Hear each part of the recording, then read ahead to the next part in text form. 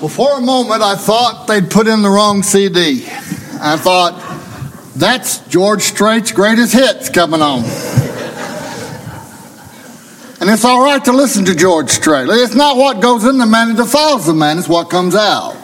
Amen? And don't get me wrong. Some of that 7-Eleven music they call Christian music isn't. I like the old traditional. But I can live with that. Turn your Bibles to the book of Romans chapter 11. Romans chapter 11. All right. Beginning with verse 27. For this is my covenant unto them when I shall take away their sins. As concerning the gospel, they are enemies for your sakes. But as touching the election, they are beloved for the Father's sakes. For the gifts and calling of God are without repentance. For as ye in times past have not believed God, yet have now obtained mercy through their unbelief, even so have these also now not believed, that through your mercy they also may obtain mercy. For God hath concluded them all in unbelief, that he might have mercy upon all. Oh, the depth of the riches, both of the wisdom and knowledge of God! How unsearchable are his judgments, and his ways past finding out.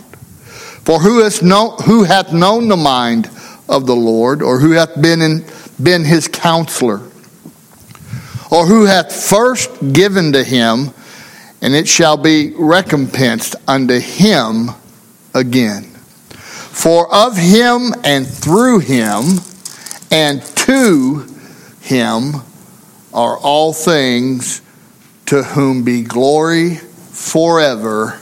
Amen.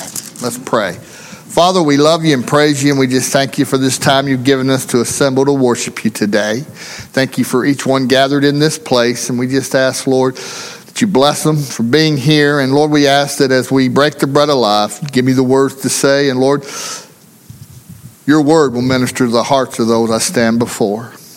And Father, I ask that if there's one here amongst us that doesn't know Christ, they've never been born again, that this would be the day of their salvation before it's eternally too late.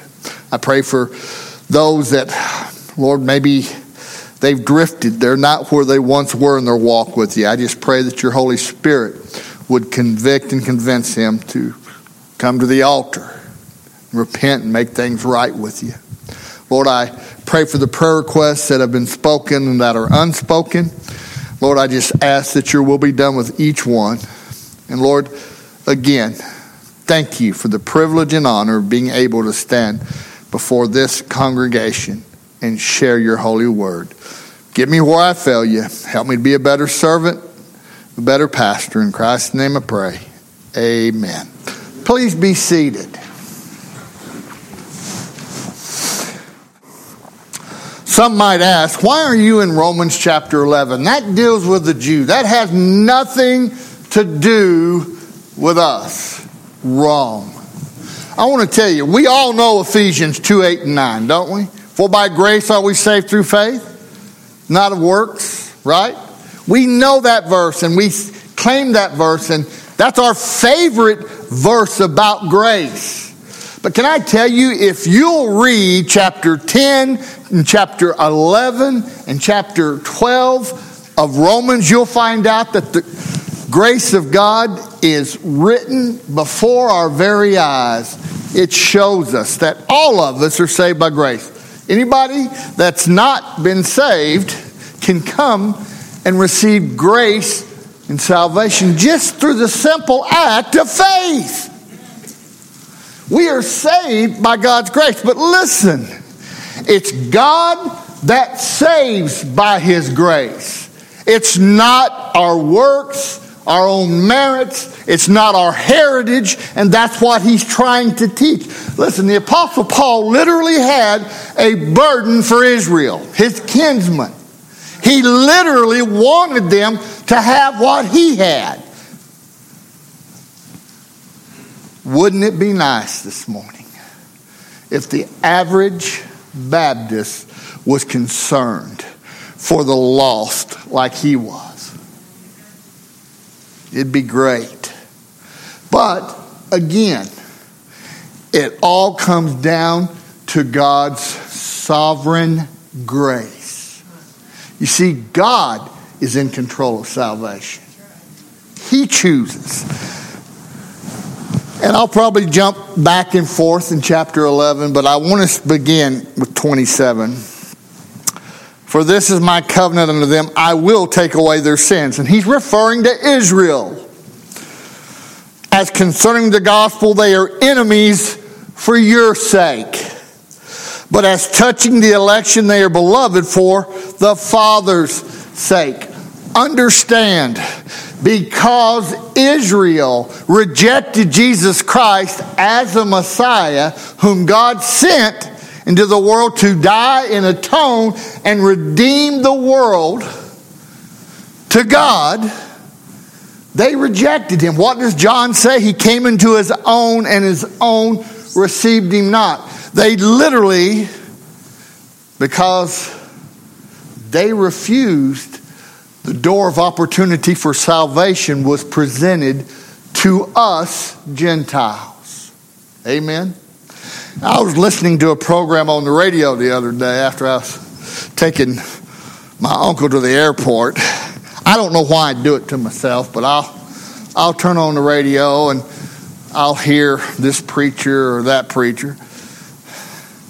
And this goofy preacher, I don't say he's God's preacher, but he claims he's a preacher, said that Israel, God was finished with, they were destined for hell, and that there was no way God would ever change their mind, his mind, about redeeming them. And of course, I'm in the truck with my cousin, and my cousin, I love him to death, but he doesn't know a whole lot of the Bible. Okay? That's why I'm trying to get him here so he can learn.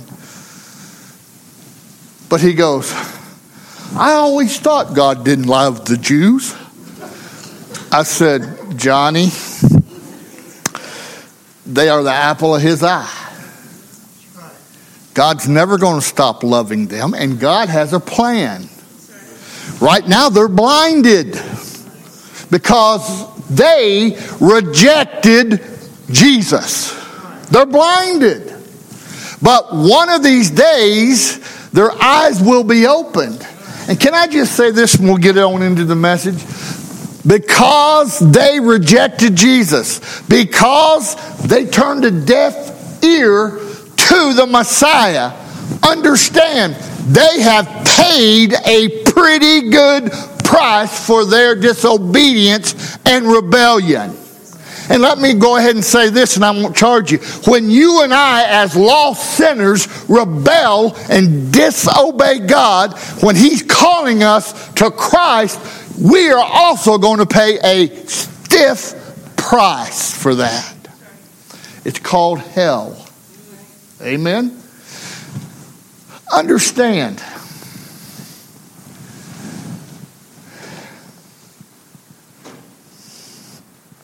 I see Hitler and those like him trying to exterminate the Jews. The Jews even today are being persecuted.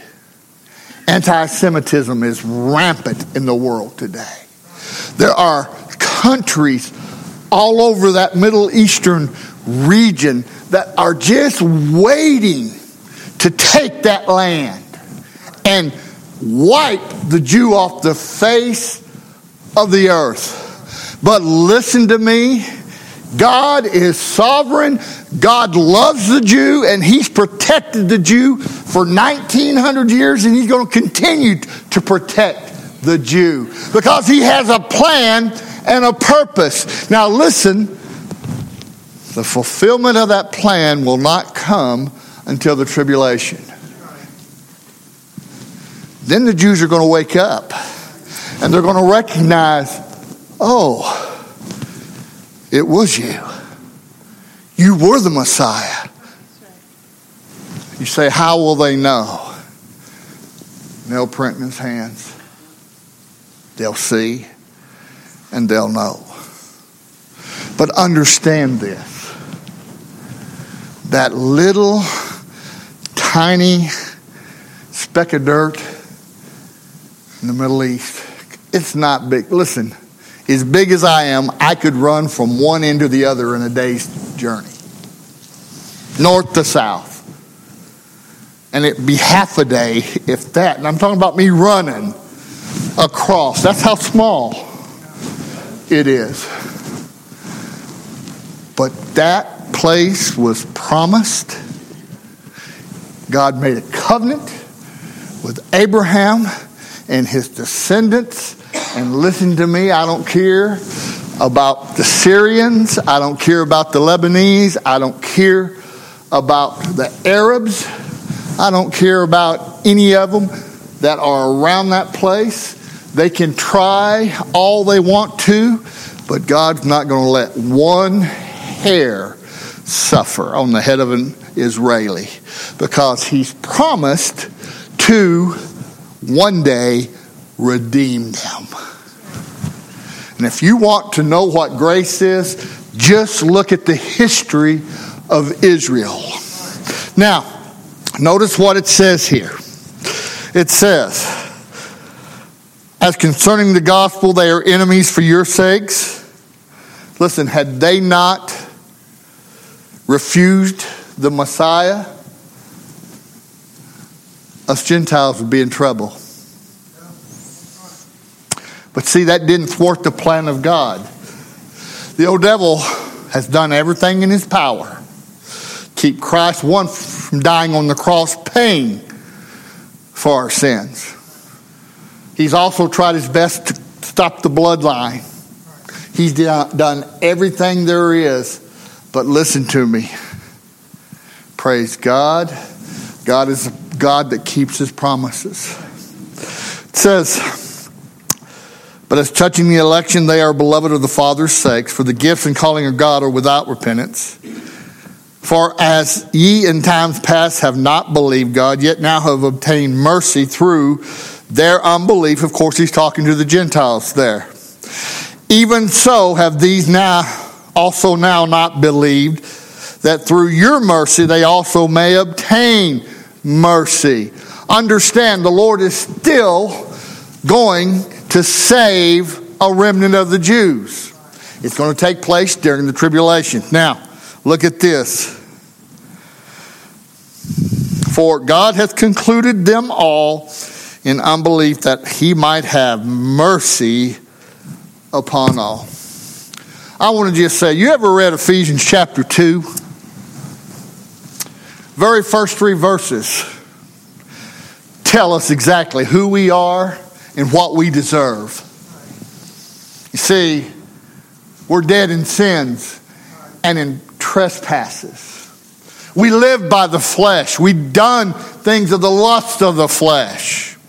And all of us here deserve God's judgment. And of course, his final judgment will be casting people into hell. Not because he enjoys it.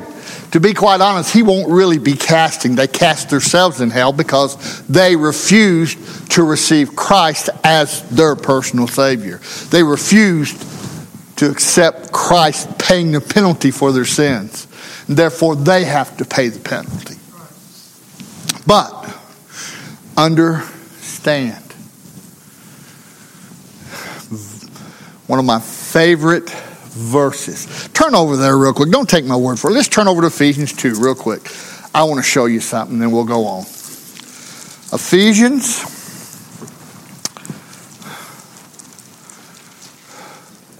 chapter 2.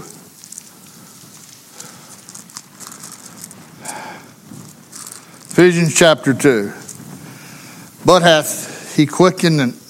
you hath he quickened who were dead in trespasses and sins, where in the time past you walked according to the course of this world, according to the prince of the power of the air, the spirit that now worketh in the children of disobedience, among also whom we all had our conversation, or in other words, our lifestyles in times past, and the lusts of our flesh, fulfilling the desires of the flesh and of the mind, and were by nature the children of wrath, even as others. Okay, that pretty much tells us who we are, what we deserve. But look at verse 4. Look at the two words.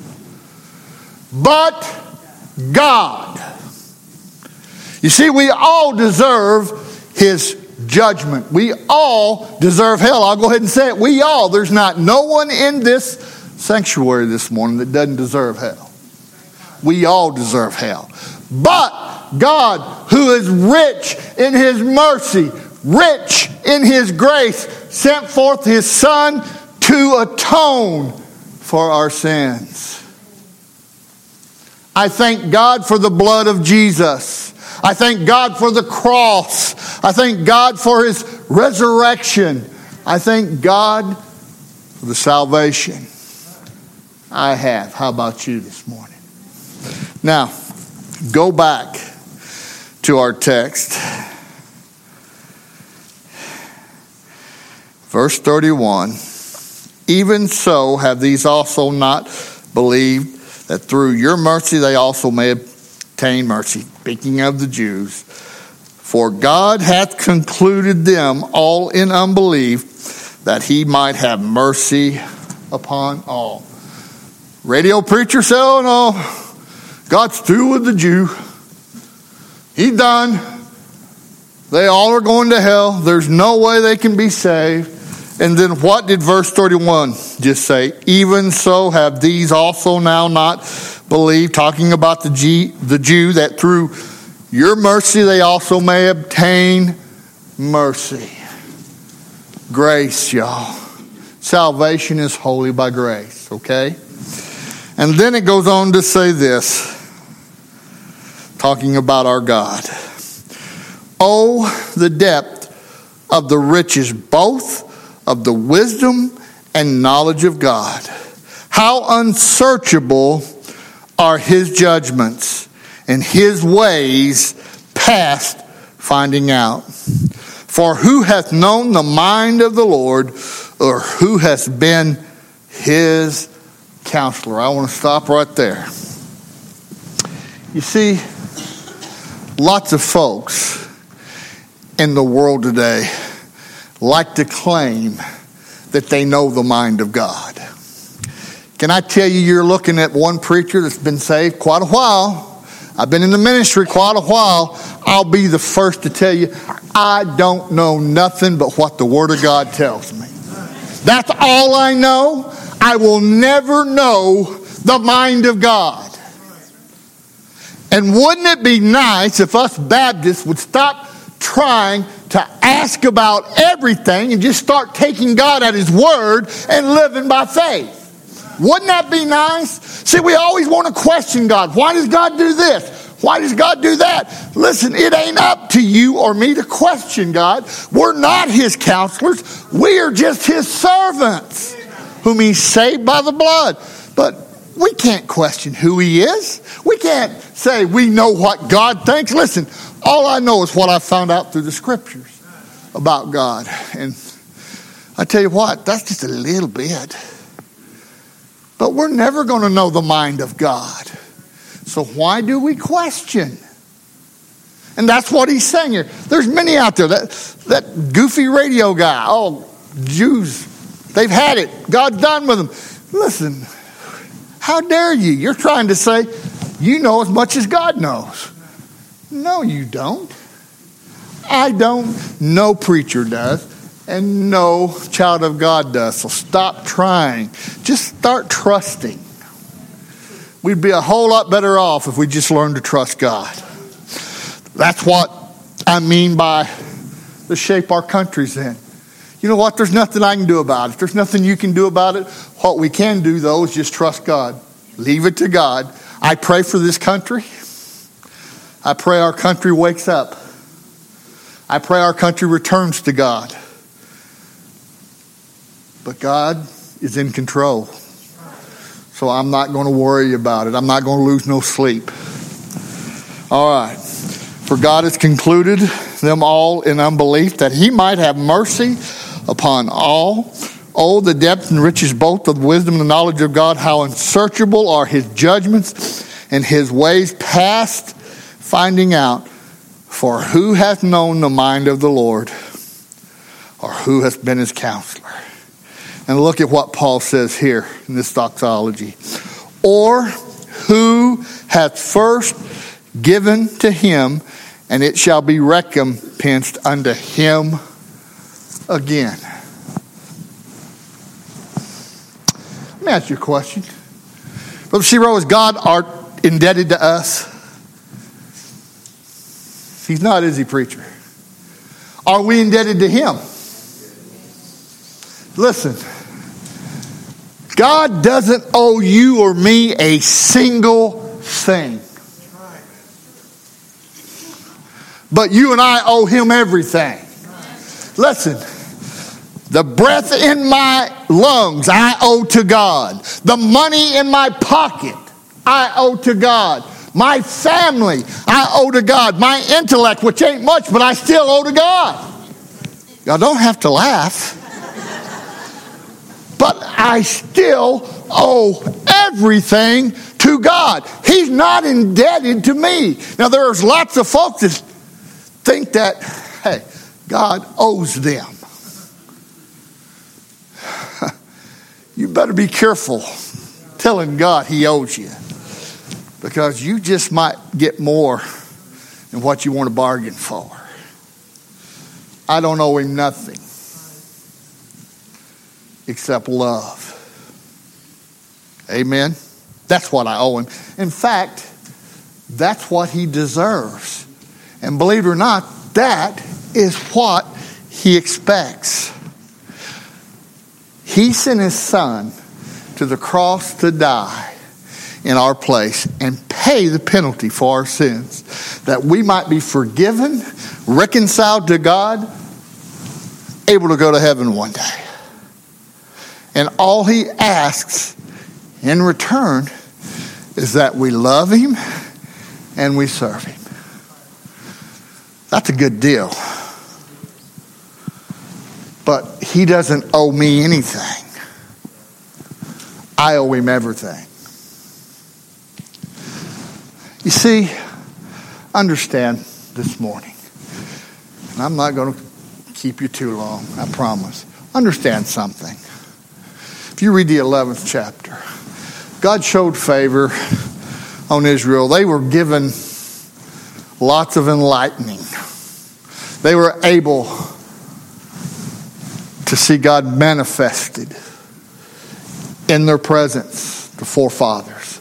They were able to go to the temple and the tabernacle, and they were able to go into the Holy of Holies and worship God. God gave them all of that. And then here's us Gentiles, Brother Ron. We couldn't go near the tabernacle. Oh, we could set out in the outward court, but we were never ever going to be allowed to the Holy of Holies. That just wasn't going to happen. But listen to me. This wonderful God of love had a plan, even though Christ was rejected by the chosen, the elected ones. He made it possible through Christ and his sacrifice on the cross that we as Gentiles now could walk and climb the steps and go straight on into the temple. And then the veil of that temple was rent in two, and we got to go even further into the Holy of Holies, into the very presence of God through the sacrifice of Christ. Think about that.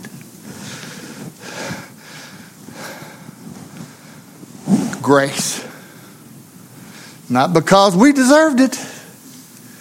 Not because of who we are, who our family was, but because of his grace. Unmerited favor. toward us. Again, yes, God is not indebted to us, but we are to him. Amen. And then it says, For of him and through him and to him are all things, to whom be glory forever and ever. Amen.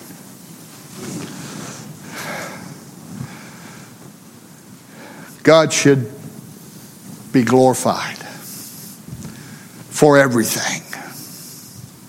Turn to Colossians 1 real quick. Colossians 1. Paul wrote a passage of Scripture that I think applies with the glory of God. Look at verse 16. Colossians 1 and verse 16.